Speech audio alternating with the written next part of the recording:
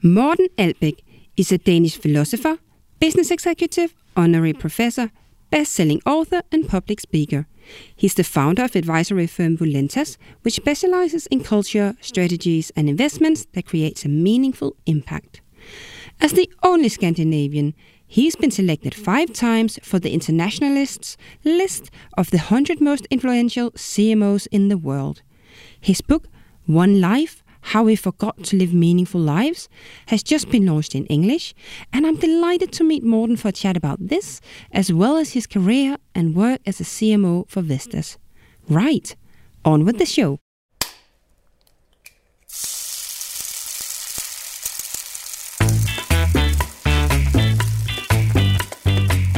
From Studio Rue, I'm Jessie Fram, and this is Bosses for Breakfast, the show where I talk with entrepreneurs, creatives, and inspiring visionaries about their successes and their failures around advertising and what they're bringing forward today.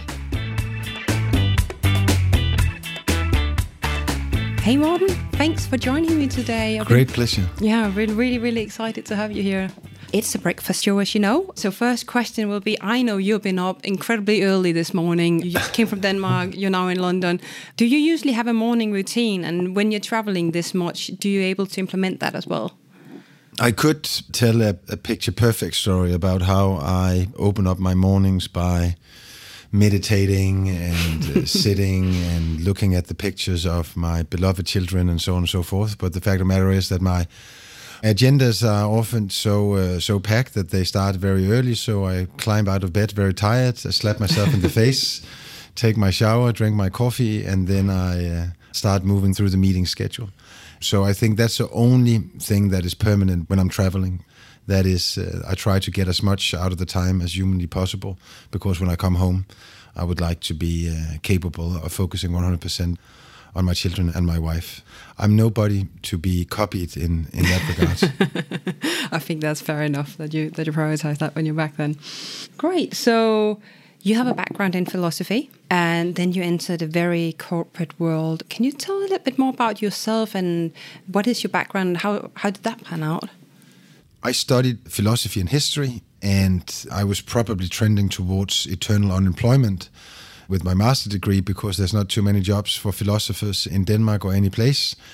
But then I was saved by the bell by my older brother, that was at that time when I graduated and had my master's degree in philosophy and history. He was working in the HR department of the Danske Bank Group, which is one of the largest financial institutions in the Nordic. And in that capacity, he arranged a job interview between me and one of the executives. And I had never ever imagined that I should enter into the financial sector, because I didn't know anything about it. But through coincidences and the help of my older brother and also an executive that was pretty, how should I say, open-minded towards bringing in people that had a different mindset and a different skill set than the one that you normally see in the financial sector. I started in the age of 25 as a junior marketing consultant without knowing what marketing was, because I've never ever studied a line of marketing, without knowing what consulting was, and with the humiliation of being called junior, even though that I perceived myself as a fairly adult person. And then I worked in the Danske Bank Group for 6 years and was so lucky to get 6 promotions on the way, and ended up being the senior vice president of idea creation and the non-technology-based innovation in the company. So working with business development fundamentally, but starting with marketing and then turning into business development. Shortly after I had been promoted, my father became sick and died just before I turned 32. And he died when he was 64. So that meant that if I was going to leave life at the same age as him, I more or less precisely had half of my life left. And that made me think whether I then should perhaps be a little bit more courageous and explore other working environments, other industries than banking. And there I had the luck to be invited to become the chief marketing officer and member of the executive committee in Vestas Wind Systems, which is the world's largest manufacturer of wind turbines, still are, and was also at that time. So I shifted from an organization that was very Scandinavian focused into a company that was truly global.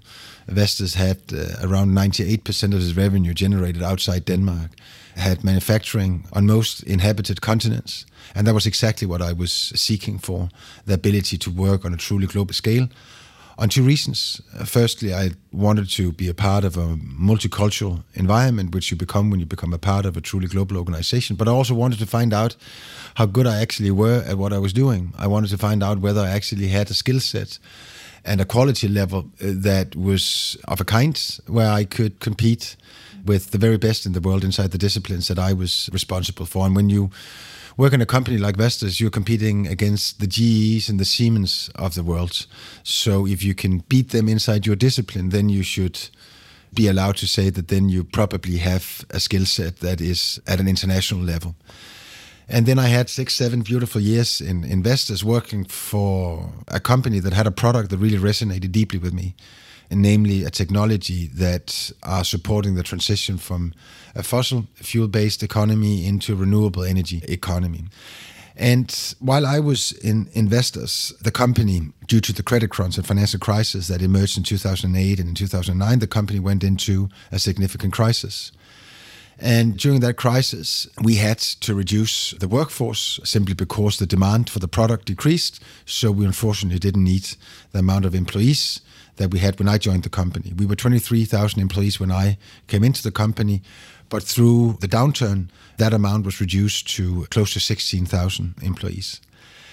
And we started out laying off people in the absolutely wrong and most inhumane way you could do. And I take full co-responsibility for the fact that we did that. But I can just see now, and I can already see when we were in the midst of it, that it was not the right way of doing it. Namely, that we laid off 100 one month, then 200 the second month, then 50 the third month. And we continued like that, not just in one quarter, but actually for more than a year.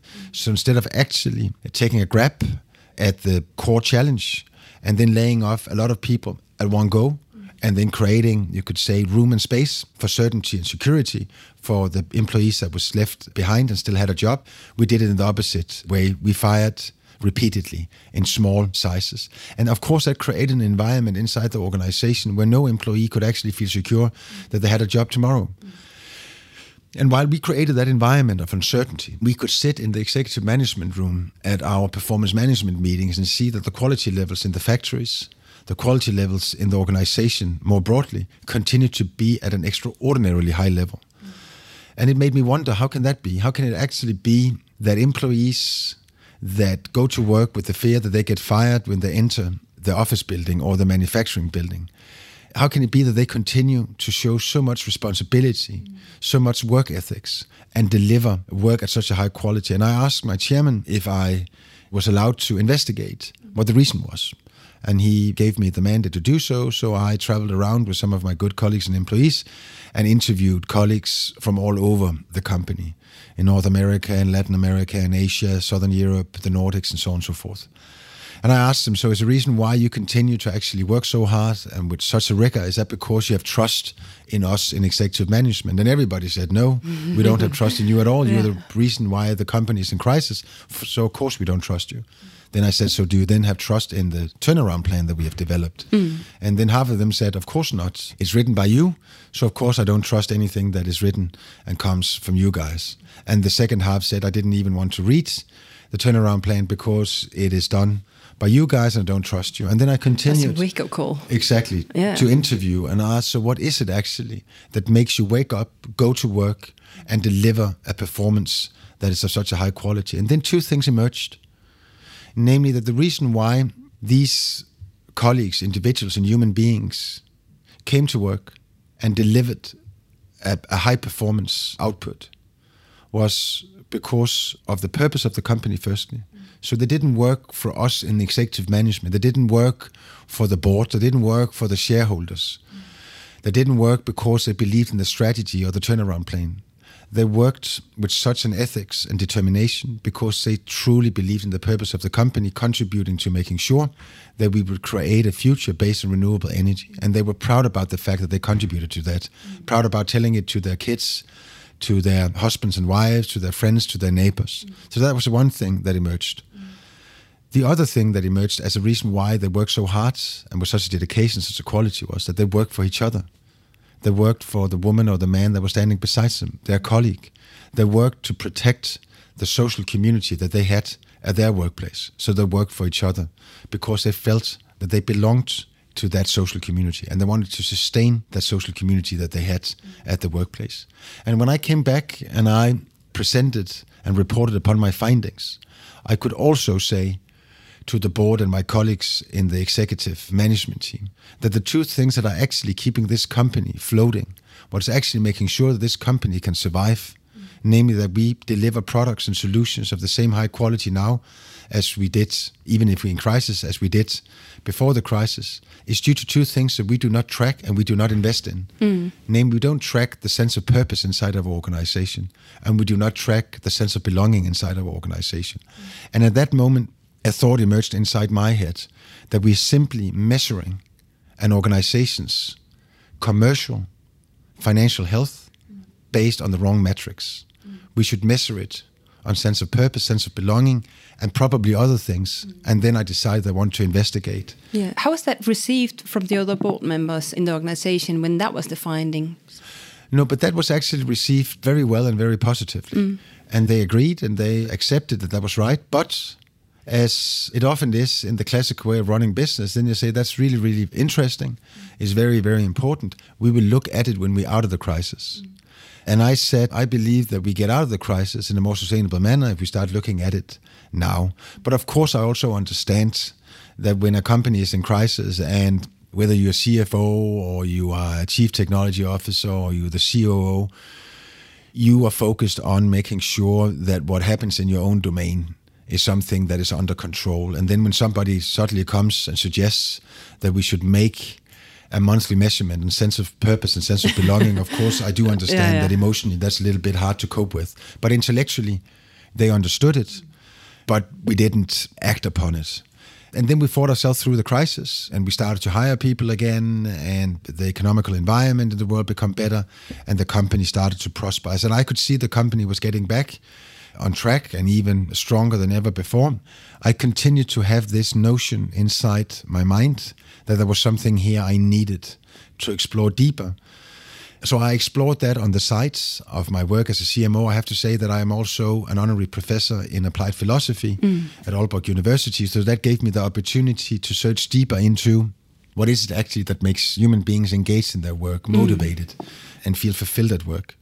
And suddenly, the more that I researched, the more that I digged into all the science in the area, it was clear to me that the most important thing to ensure as a leader in an organization is that you create a culture and you create a leadership style that creates meaning in life for the human beings that come and work for you every day. And then I started to study, how do you measure meaningfulness? And as soon as I had the croquis of how you did that, then I knew that I had to leave the safe life as a corporate executive and jump out and start my own company based on how we create more meaningful organizations and meaningful brands, based on how we can actually put meaningfulness in the epicenter of our leadership style and our performance management and cultural development. That's incredible. So what's the core of meaningfulness? We have to differentiate between what provides meaning in life in the broad sense, and then what creates meaning in life with the work that you're doing. Because it's not exactly the same. But what we do know, above and beyond any discussion, is what is it that needs to be in place for a person to feel meaning in life with the work that they're doing. And it's four things. You need to feel a clear sense of purpose with what you do and what you are part of, meaning that the purpose of the company is a purpose that resonates deeply with you on an existentialistic level. You actually feel that you're working for something that you perceive as being important, something that you feel is necessary in your own life and in other people's lives. So sense of purpose. The second of the four drivers is sense of leadership. You need to feel that you're exposed to a leadership that you find trustworthy, meaning the gap between what the leader says and what the leader do is as small as humanly possible. A leadership style that is inclusive, meaning that when decisions are made, then you are involved in that decision process, and that your leader actually involves you in explaining why the leader makes decisions that in certain cases is in opposition to what you think is right. And then finally, a leadership style which is based on caring, that the employee can actually feel that the leader cares for them, and you therefore feel secured that if life at a certain time would take a turn to the dark side and you'll be challenged, hit by sorrow or just difficulties, that you have a leader that would actually embrace you, understand you, and take care of you. If those three things are in place, then you'll feel a sense of leadership. Then the third element of the four is sense of belonging, also what I found as I was traveling around investors, meaning that you feel that you belong to that social community that you have at the workplace. It's a place that you miss when you're not there, and you're longing to come back, and you're also pretty certain that the people will miss you when you are not there.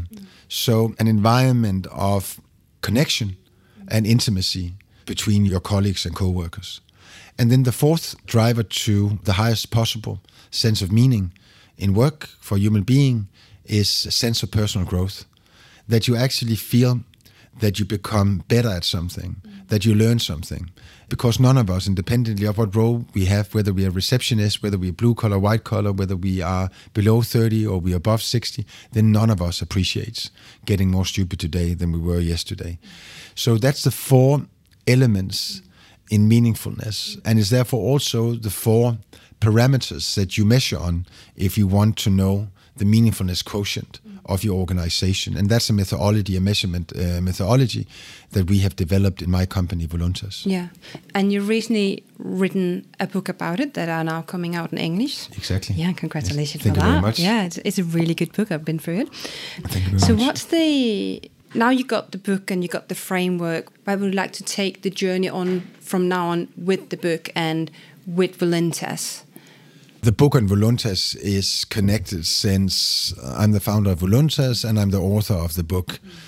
If I start with what my hope with the book is, it is that we create an awareness, firstly an awareness about the fact that we're living with what I would call our lifetime's biggest paradox. Namely a paradox that is based on that on the one side we've never ever lived longer, never ever been richer, never ever been better educated, never ever had as many opportunities as we have today, not least due to technology. So in other words, we have seen over the past decades, the decade that we very soon will say goodbye to, a lot of socio-economical progressions at a speed and with a depth that we've never ever seen before. And it's positive. It's positive that we live longer. It's positive that people get more educated, that we get richer and have more opportunities in life. And that should be celebrated. But as true as it is that we're seeing all those socio-economical progressions and improvements, it is equally true that we never ever have been as stressed, depressed, lonely, anxious and medicated in the Western world as we are today. In other words, what I hope that the book will provide as a first awareness and acknowledgement is that we're living for the first time in modern time where more wealth do no longer translate to more well-being for humans.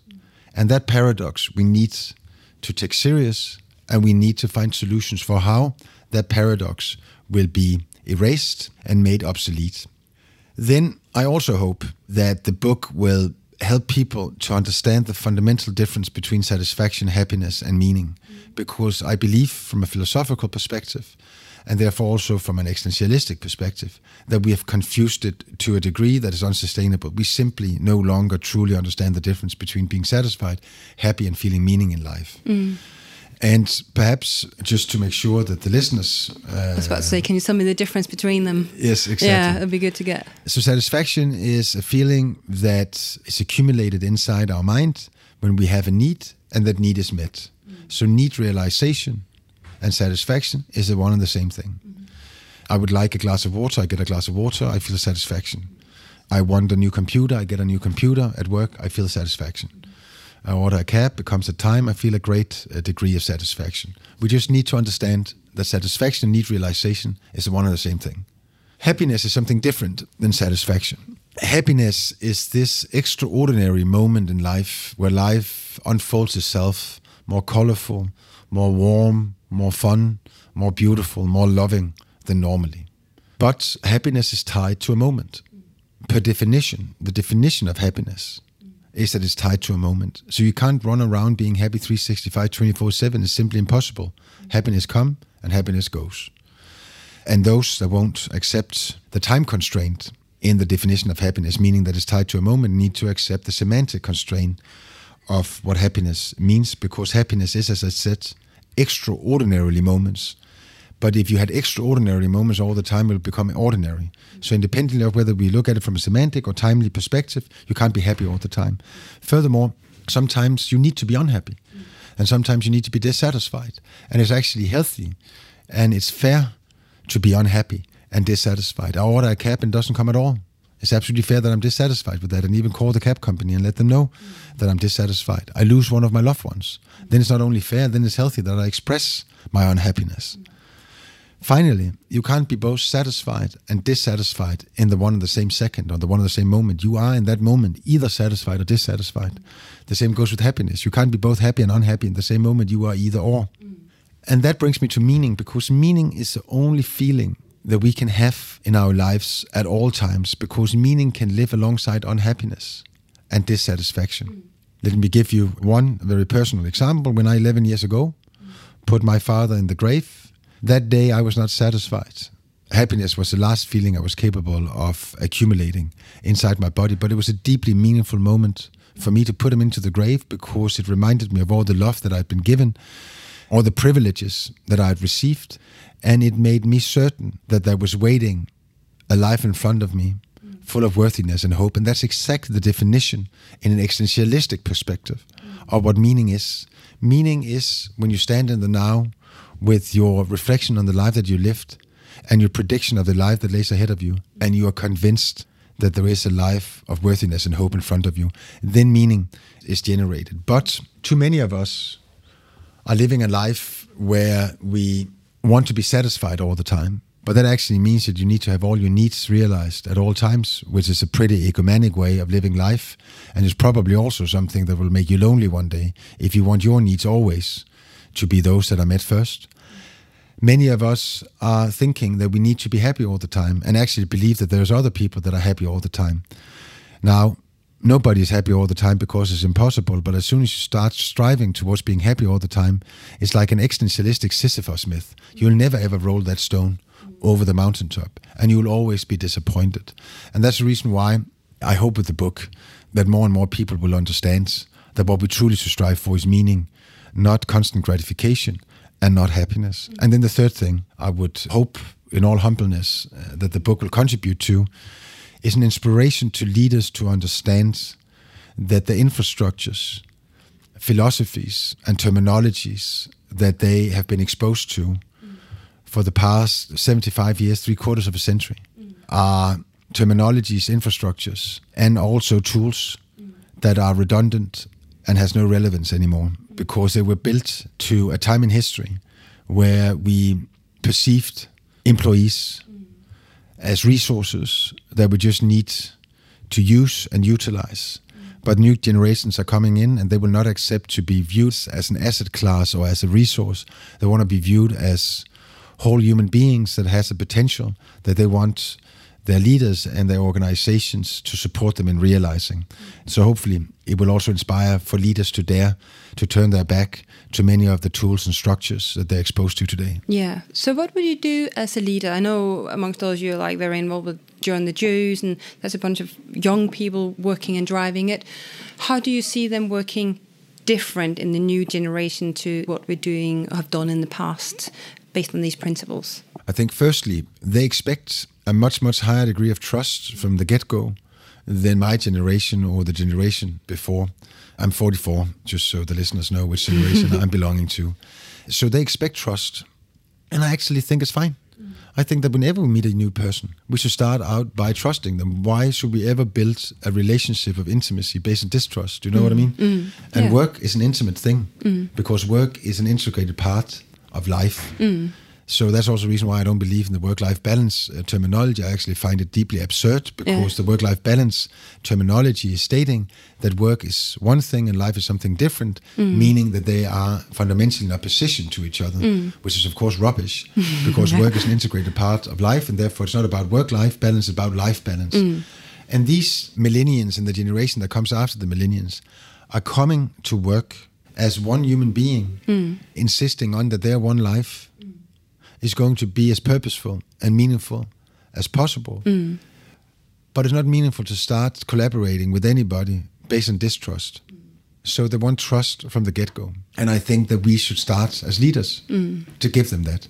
If we don't trust them, don't hire them. Yeah. And with trust also comes responsibility. So they want trust and they want responsibility. But just because they want trust and just because they want responsibility doesn't mean that they want to be on their own. They actually want leaders that are close to them. But not because they want to be checked day in and day out, down to the minutest detail, but because they want leaders to inspire them, give them perspective, support them, which is yet again why micromanagement is something that is long gone as anything that will create any value in the workplace. Nonetheless, it's still what happens in most workplaces, because you have a leadership hierarchy which is set up to ensure that we can micromanage from top to bottom. Then they, to a much higher degree, want to know what the purpose of the company is. When I took my first job, I didn't ask what the purpose of the Danske Bank Group was. That's totally different now. Now the majority of all millennials would actually prefer purposeful work instead of a salary increase. It just shows something about that a change is happening. And then finally, and not least, they want to grow, they want to develop, and they see education as something that should be constant in their lives. So where my generation, and especially the generation that came before me, saw education as something that ended after university. Then you've done your education, and from there milestone, on, exactly, then you work. So there was a hard stop between education and work.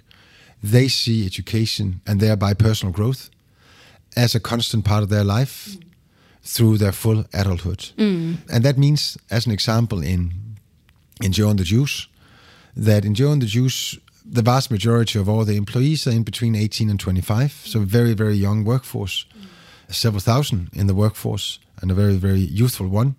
But we have created what we call a Joe University. And we've done that for two reasons. Firstly, because young people want, as I said, to be stimulated, want to grow, want to develop.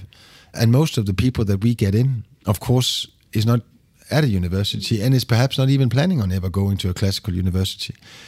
So we also want to provide them an educational, you could say, system that is not based on the classical curriculums of academia, but a curriculum in which, that independently of whether you are extremely good at French or you are extremely good at algebras, you can still grow and develop through the company, through fundamentally your whole life if you want to. And I think if you have these things in place, which are different from what were there a decade ago, you become a brand that will be meaningful for young people to work for. Yeah.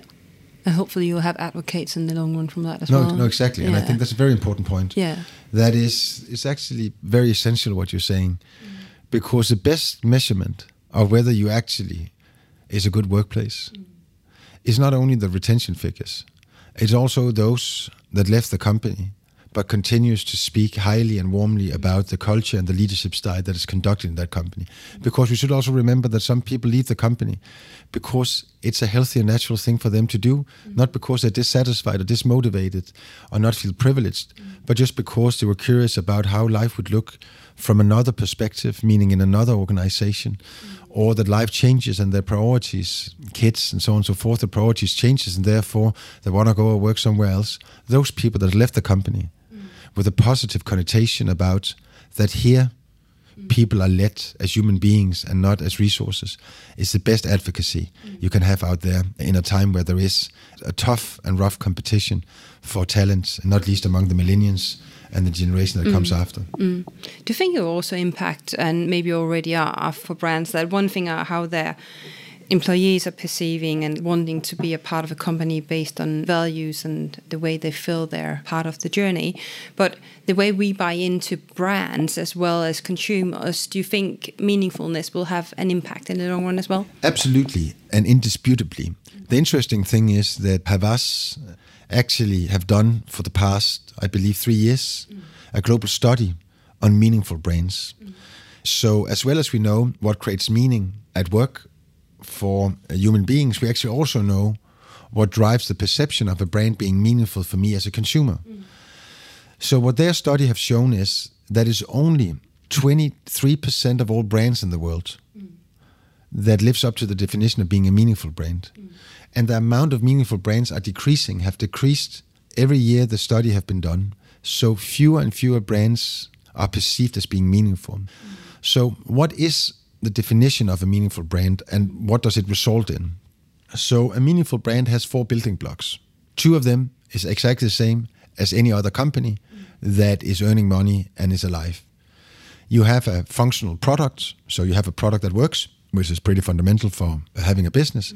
And then you have a price point that makes sure that your key clients and customers see value in money in acquiring your functional product. Mm-hmm. That's the 2 building blocks that all companies that exist and earn money shares.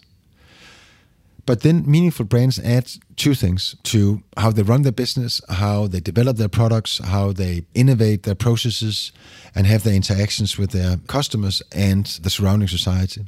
Firstly, they are perceived as a brand that makes a positive difference in other human beings' lives.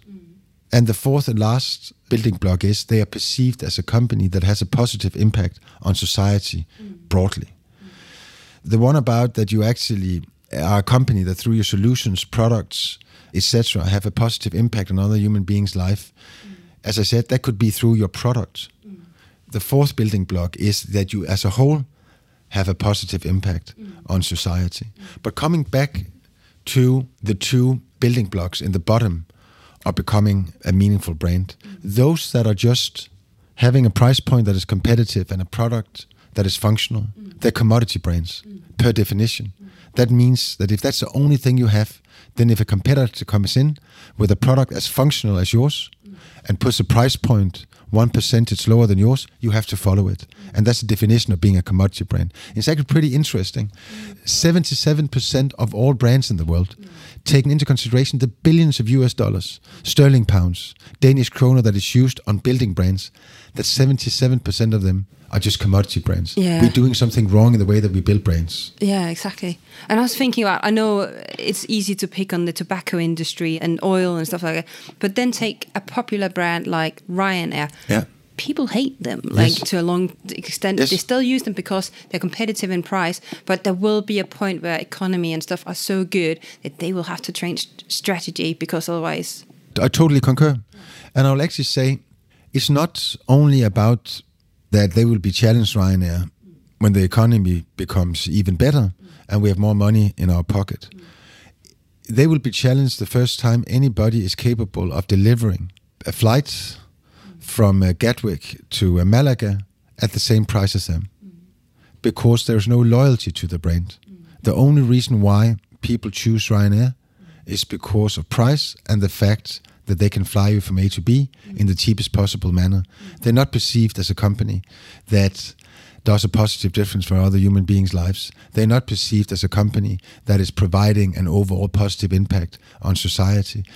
So that's the definition of a meaningful brand. That is, it's actually a brand that you would care about if it wasn't there tomorrow. And it's a brand that you're willing to share life with. Whereas a commodity brand is one that is focused on share of wallet, and you'll put as much of your wallet into them as long as there's nobody else that can give you the same solution to a lower price.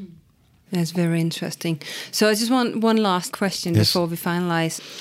A little bit of a look into the crystal ball. Brands are where we are today. How do you see them evolve in future? There's a meaningful there's also like big impact of digital world, and you have to be everywhere. And like a successful brand, what will they do to do right and still be relevant in 10 years' time? I think that the brands that will be relevant and potent and successful at the end of the next decade will be characterized by 3 things. They have understood the difference between legality and morality, and they will go above and beyond what is a lawful business to become a business of morality. That's one thing that will characterize them. A second thing is that they will understand that a brand can't give values to itself.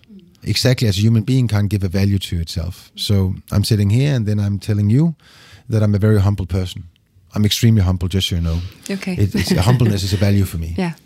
And you'll nod and say, I hope so, Morten. I don't know you. We just started our conversation. I'll find out down the road. And then you'll ask all the people that you know that knows me, is Morten humble? And nobody will.